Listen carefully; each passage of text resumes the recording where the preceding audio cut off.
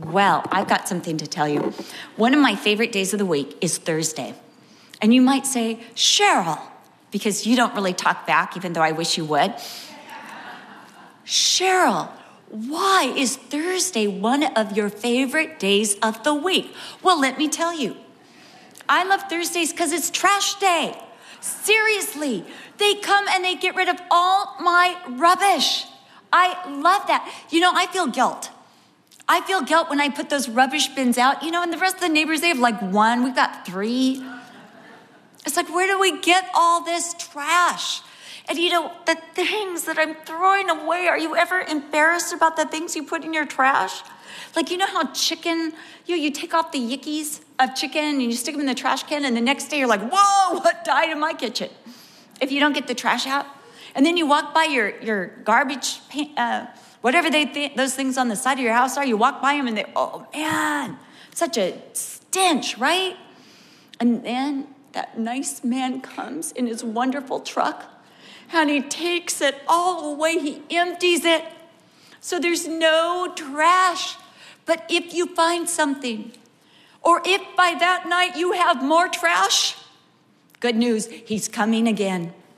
He comes every Thursday, unless there's a holiday. And then he only puts it off by one day. But he is so there, that trash man for us. I love my trash man. I love him. He's one of my favorite people. What if he said, you know what? This is too gross. I'm not picking that one up on Ashwood anymore. She's got to keep her trash.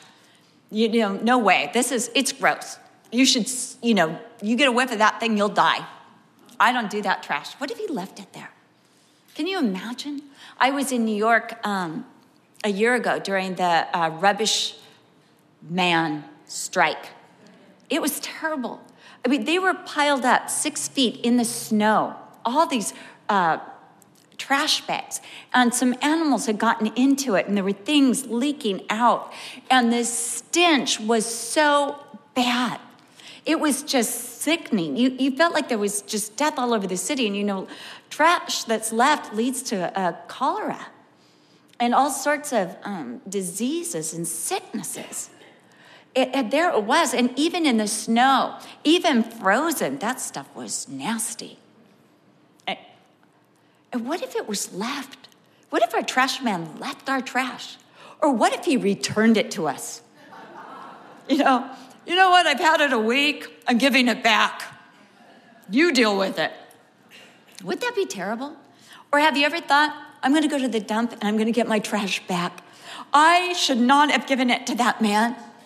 How cruel of me to make him take it away. I should deal with my own trash. When we first moved to Vista, we put our trash cans out, and the trash man skipped us. Seriously. He did everybody else in our block. We didn't know in Vista that you have to sign up for it separately from all your other bills. And our neighbor said, well, if you want to do your trash yourself, you can. But, I think it's easier just to let those men come and pick it up for, $10 a month. We're like, we'll pay $20 a month. We love those men.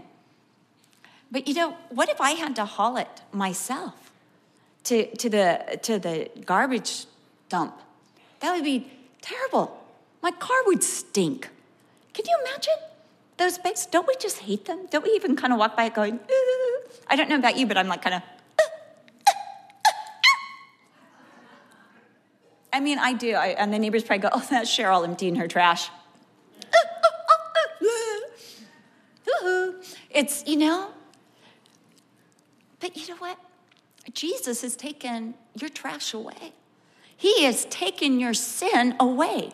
There is no need to let it pile up and say, no, I should take this myself. There is no need to smell that stench anymore. And should you sin today, which you will if you're driving,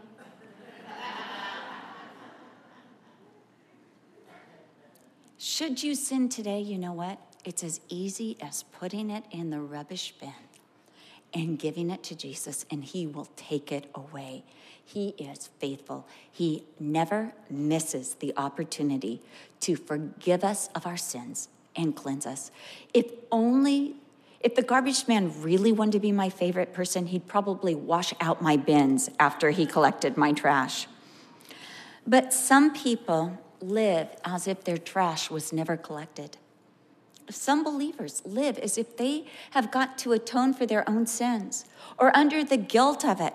And they call themselves, I'm such a wretch. No, you were a wretch. Now you're a princess. You were dirty, but now you're clean. You were worthless, but now you're filled with purpose because of what Jesus has done. But some people are always falling back into sin. They're going to the dump and they're collecting that sin and they're bringing it back to their house. They're never letting go of it completely. They're losing their temper. They're lying. They're gossiping. They're fighting. They're not emptying that constantly. I think often we live in defeat because we fail to utilize the spiritual victory that has been fought and won for us through Jesus Christ. In Matthew 1:21, the angel of the Lord told Joseph that Joseph was supposed to name the baby Jesus or Yeshua, Savior, because he would save his people from their sins. Now, when we're talking about saving, we're not just talking past tense, though that is true. Jesus has saved us from our sins. They're all washed, they're all cleansed. But there is a continual saving work. That the sin that you commit today is already covered. Just put it in the rubbish bin. But it's also that he will take care of your sins tomorrow. I believe that all of you, after Thanksgiving, will have food and garbage and debris that needs to be emptied and taken away because there's nothing worse than a stinking turkey carcass. But that's to be taken away too. You see, Jesus died for the sins of tomorrow. He saved us to ultimately save us from all the sin in this world. When he takes us to heaven and sin can no longer reach us. But we are to live in victory over sin because we are no longer slaves to sin. Sin is horrific, isn't it? I mean, it frames us because it seduces us in, and then it says, you sinned, you sinned. It frames us or sets us up. It frames us, it shames us, it blames us, it maims us, and it claims us. I just came up with those. While it promises fulfillment, it is killing its victims. It tallies up wages and makes every victim pay heavily. It condemns those it entraps, and it hurts more than the victim. You no doubt have heard people say, hey, I'm only hurting myself. Like, leave me alone. This is just my thing. And they don't understand. It hurts all those that love the sinner. No doubt you've been hurt by a sinner. All of us have. Even Adam's sin has affected all of mankind. So sin hurts everyone who loves the sinner. Sin hurts society itself. Sin hurts future generations. And sin hurts the earth, even nature itself. Sin contributes to the moral and mental decay of everyone. Everyone. Someone once said, sin will take you farther than you want to go, keep you longer than you want to stay, and cost you more than you want to pay. My dad used to love to tell the story of Samson as a cautionary tale about sin. Certainly, Samson thought that he wasn't hurting anyone. He was just fulfilling his base desires when he met Delilah, and even before that, when he fell in love with the Philistine woman. But he didn't realize that sin affected his parents. His parents were brokenhearted. His parents were affected by his sin. We're told that Judah, the tribe of Judah, was attacked because of his sin by the Philistines. It brought repercussions to all of Israel. It defiled the young ones who looked up at him as a hero, this strong hero of Israel when he fell. Finally, as my father would say, it bound him, blinded him, and put him to the grind. But my dad used to say, sin blinds, binds, and grinds. This is not the way believers are meant to live. Sin is not to have dominion over us. We are no longer slaves of sin. We no longer are helpless against its temptations. We are no longer mastered by its passions. And we are no longer overtaken by its power. Why? Because Jesus has set us free. So Paul says, what shall we say then? Shall we continue in sin? Shall we ask that trash truck to come back, that grace might abound? Certainly not. How shall we who died to sin live any longer in it? I certainly do not want to live in one of my trash bins. We had a young man who came to Jesus. He was in our church in London. And his testimony was, he was very much a Cockney, that he used to live in a trash bin till somebody told him about Jesus Christ. And the first thing he did was get out of that trash bin and take a shower because he was clean. And he was there every single Sunday. Bryn, saved out of the trash bin. Of course, he would have called it a rubbish bin. He said, I'll speak the Queen's English. And that's when you say, instead of, can I have a cup of tea, you say, I'll have a Rosie Lee. Don't ask me why. Romans 6 gives us 5 keys to appropriating the victory of Jesus over sin into our lives. And here are the keys. The new identity we have in Christ, verses 3 through 7. The new purposes for our life, verses 8 through 11. New allegiances, verses 12 through 14. New presentation of our members, verses 15 through 19. New understanding and appreciation of God's grace, verses 20 through 23. New identity in Christ. Let me read from Romans 6:5. For if we have been united together in the likeness of his death, certainly we also shall be in the likeness of his resurrection, knowing this, that our old man was crucified with him, that the body of sin might be done away with, that we should no longer be slaves of sin, for he who has died has been freed from sin. When Christ died for you and you received him as your Savior, you entered into the heavenly protection program. It's a little bit like the federal protection program, only better. The enemy can never find you. You have been given a whole new identity in Christ. You've been given a new name. In fact, we're told in Revelation that there is a white stone that each of us will receive, and on it a new name, which no man knows. And you will only know it when you receive it from Jesus. You know how you get those promise cards at our retreat? Or how many of you, you were there and you got the word? I got a word. I got the word listen, so I chose a different word. Hey, I'm the pastor's wife. And guess what my second word was? Listen. And then I made the mistake of telling Brian. You know what he did the other day? We're sitting with friends, we're out to dinner, and he says, listen to this. And then he takes a bite of food. And we all have to wait while he chews. And I said, Brian, that is so rude. They're very good friends. That is so rude. You can't say listen and then make us wait while you work your jaws.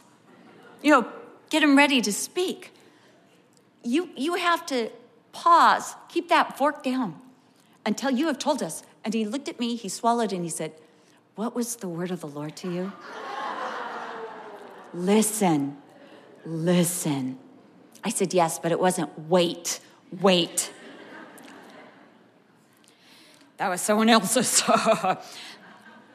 But we are given a whole new identity in Christ, a new name. The criminals don't recognize your new name.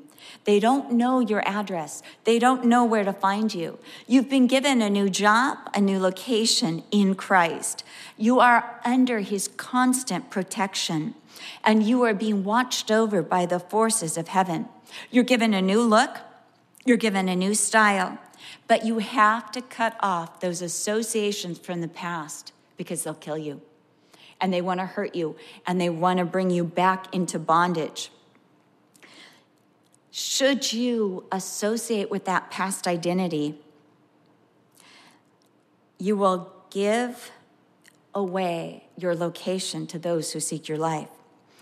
You are ready to testify against sin, the world, the flesh, and the devil because of this heavenly protection program. You're ready to testify about how they tricked you, what they promised you, how they enslaved you, how they kept you, and how you were set free. You have immunity from all the former charges against you because Jesus has given you, again, a new identity. You are hidden in Christ. You are no longer who you used to be. In your old nature, you lived in fear, you lived in condemnation, and you lived enslaved with no help against sin. But you have been set free, and you are no longer a slave. You are part of the HPP, Heavenly Protection Program. But secondly, you have a new purpose for your life. Verses 8 through 11. When sin comes, you do not have an association with it because you are in the new protection program. You don't have to open the door to sin. You can keep that door shut and say that person does not live here any longer. But secondly, we have new purposes in our life. This is a victory. This is a victory. This is a key to victory, saying that is no longer the purpose of my life. The purpose of my life is no longer to try to please Cheryl. Cheryl couldn't be pleased anyway.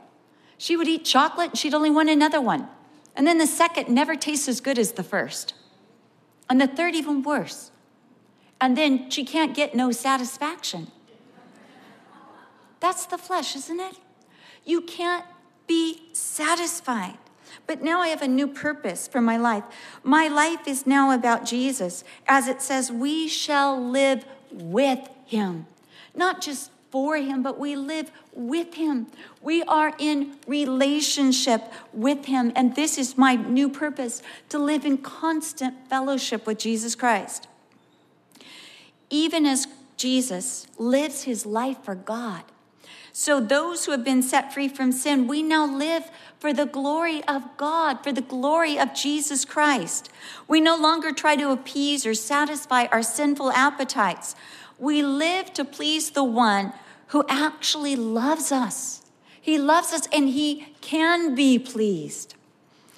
We live to please the one who freed us, died for us, accepts us just as we are, blesses us, and constantly intercedes for us. When I lived in England, I remember my parents would come and visit, and it was wonderful. It was like all heaven broke out when they came. We were so happy. And then as the days would get closer, when my parents were going to leave, you just felt this pallor, of just kind of impending, doom. They were leaving. And when they left, it hurt so bad. And I remember, it was, all of us were just sobbing. Brian would take them to the airport because my mom said, it's too hard if you all come to the airport. Let's just hug here and say goodbye here. And so we would hug, and then Brian would drive him to the airport. And literally, it sounded like a house of mourning. Braid and Kelsey, Char and Kristen and myself, we would all be crying. And I remember this one day, just going up to my room and say, Lord, remind me again why I'm doing this. Remind me again why this is worth the pain. Remind me again. And I opened my Bible to my devotions that day, and it was Colossians chapter 3. And I read this, for Christ who is your life. And that was what I needed. Christ is my life. My life on earth is not about being as comfortable, being as indulged, getting the most out of earth that I possibly can. No, my purpose on earth is Christ. He has become my life's purpose, that I might be found in Christ, not having my own righteousness, which is of the law, but that which is from Christ Jesus. This is the purpose of my life, to be found in him, to be in Christ, to be in constant fellowship with Christ. This is my new purpose. Now, I want to find out all I can about Jesus, as Paul said in Philippians 3, that I might know him.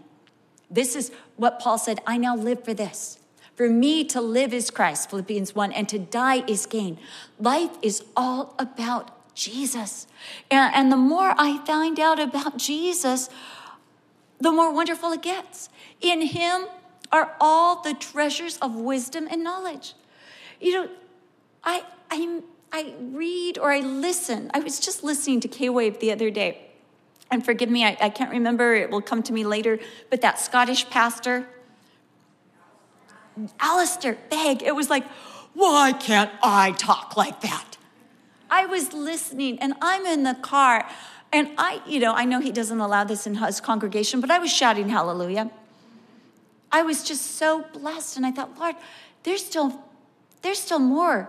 There's still deeper. As we used to sing, deeper in the love of Jesus, we can go deeper and deeper and deeper in the knowledge of Christ. We've only scratched the surface. There is so much more even here on planet Earth about the death that our Jesus died, about the resurrection that he accomplished, about where he is at the right hand of the Father. There is so much more to understand, to grasp. And Paul said, that's the purpose of my life, to know him. That word is gnosko.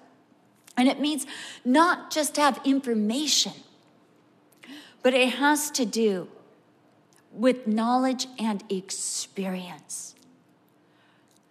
And Christ, who is our life. My new purpose is to know all I can about him. And because I want to know him, I want to talk about him. I want to know your experience. I want to know your testimony. I want to know what Jesus has done for you, because my words are listen. Alive to Christ, dead to sin. I don't live for sin. Sin never did me any favors. It never made me feel better about myself. Ever. Never. Sin never gave me what it promised. Sin tricked me. Sin sabotaged me. Sin hurt me. Alan Redpath used to say, in each of us lives two dogs, the flesh and the spirit. And whichever dog you feed the most will be the one that dominates. But I also, number 3, somebody's talking behind the stage and I love you, but could you not distract me anymore? Because I'm interested in your conversation.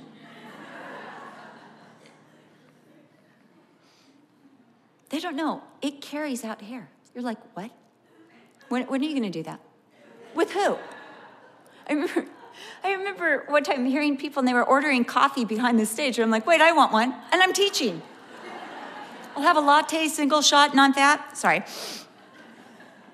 Just saying. Number 3, new allegiances. Romans 6, 12 through 14. New allegiances. There's a new sheriff in town. We are no longer under the demands of the law. Listen to this. There's no more hiding in darkness. You don't have to hide when you sin. We confess our sins according to 1 John 1:9. We stay in the light because when we see that sin, we confess it. Right before I came out to teach, well, about a half an hour before we came out, I looked down on my dress and I had gotten something on it, something brown. Do you think I said, I'm going to show those ladies all the brown that I... No, you know what I did? I got a paper towel, I got it a little wet, and I washed it off that quickly. Just washed it off. I acknowledged that there was dirt on my dress, and I went to the cleansing agent that I knew, and I just got rid of it. You see, all we have to do is acknowledge that there's sin and go to the cleansing agent of the blood of Christ and get it off. And now my dress has no spot or blemish. I should have ironed it today, but nevertheless, no spot or blemish. We don't have to hide anymore. We simply ask Jesus for that cleansing. No more constant failure. We don't answer to the law. We answer to Jesus. There's no living up to some type of standard. We just live to Jesus. And he says, accepted in the beloved, accepted in the beloved. And he uses our failures for lessons and growth. Isn't that amazing? Even if you fail, you win. I think I told you this before, but I'll tell you again. I gave this test to my girls in Murrieta on doctrine. And I had them self-correct. And one of the questions in doctrine, most of the class had gotten wrong. It was an A, B, C, D, and D and C were a little too close together. C was right, D was wrong. And they're like, oh, I said, okay, just cross out D, circle C. That's the right answer. And I said, now you all got it right. And this one girl said, no, we got it wrong. I said, but what's the right answer now? And she said it. I said, then you know the right answer. I said, then you got it right. It's over. And she's like, no, it's not. I said, no, that's your past. In the present, you know it's right. This is grace, honey. This is grace, and the question's about grace. So can you get it? Or do you want to fail it twice? You see, you might fail, but you'll learn a lesson, and now you know. And that's what it's all about. Now you know. Now you're clinging to Jesus. Now you're holding tight. No more condemnation. Now we get convicted. No more like, don't you even try it. Don't you come close, not with those dirty hands. No, now it's come near. We'll take care of this. We'll work together. It's drawing near to Jesus. We're not ostracized any longer, not aliens because of our sin, but we've been brought nigh by the blood of Jesus Christ. We are under grace, a greater, higher, stronger power.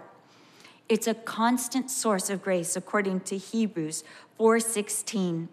It is always available, flows from the very throne of God. Never are we ever refuse this grace. It's always there.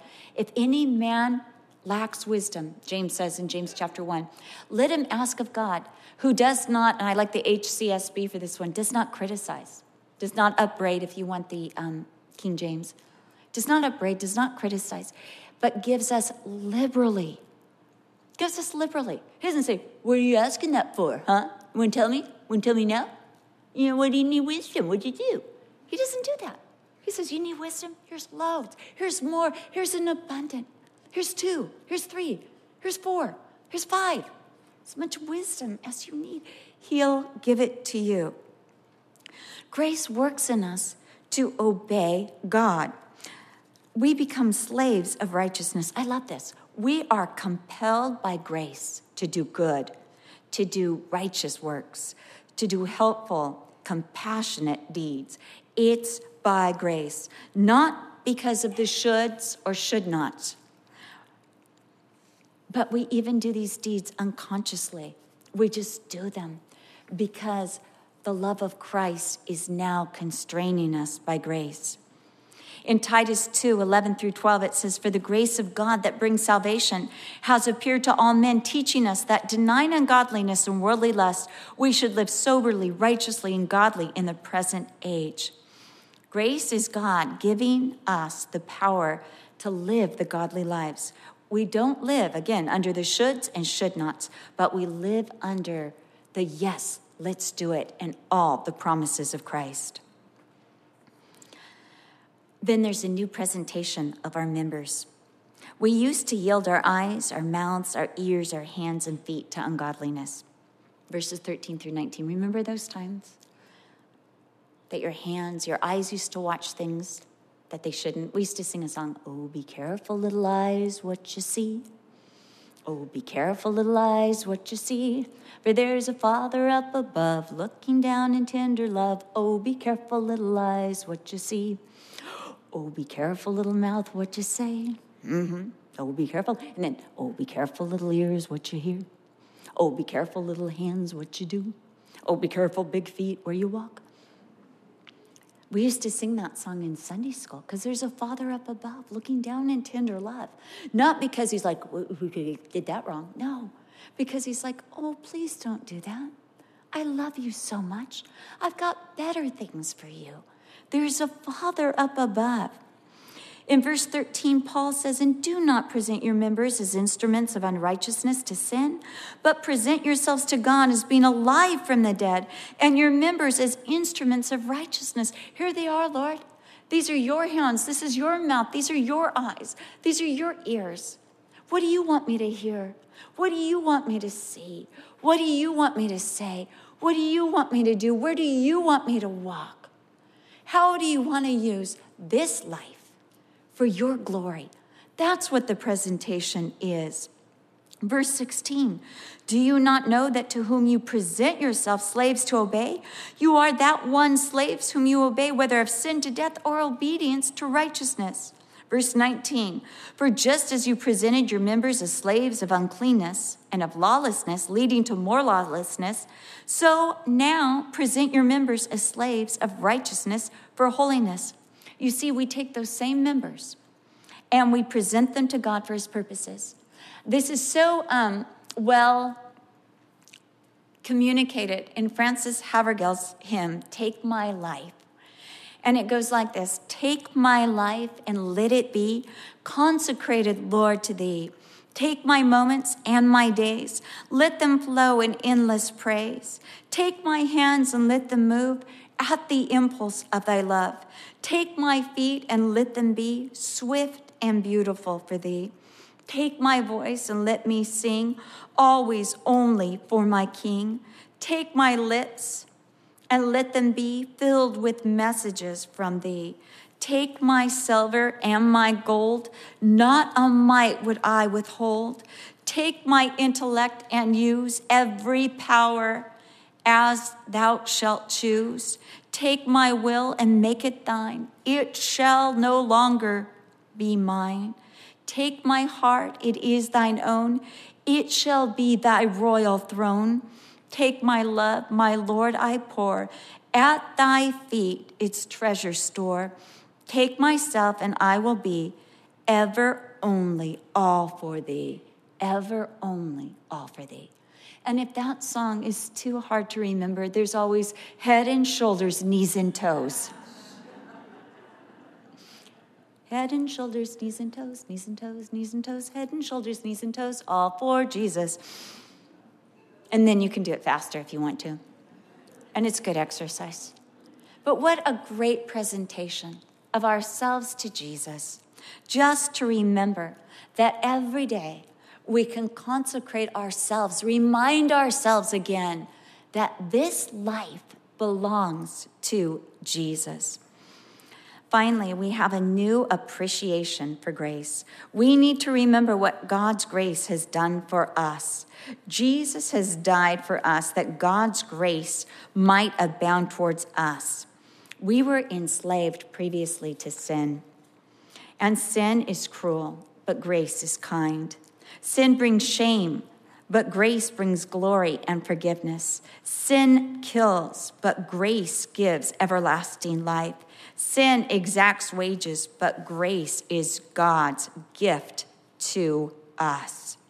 And we can have an overflowing fountain of grace to draw from. We can call on God's grace to overpower sin in our life. Grace will bind the strong man and throw him out of our lives. Not by obeying rules, not by rituals, not by counting to 10, but by saying, Lord, overpower me with Calvary grace. Overpower me. Don't let me live under my own law or the laws of others or the expectations of others, but let me live under your grace.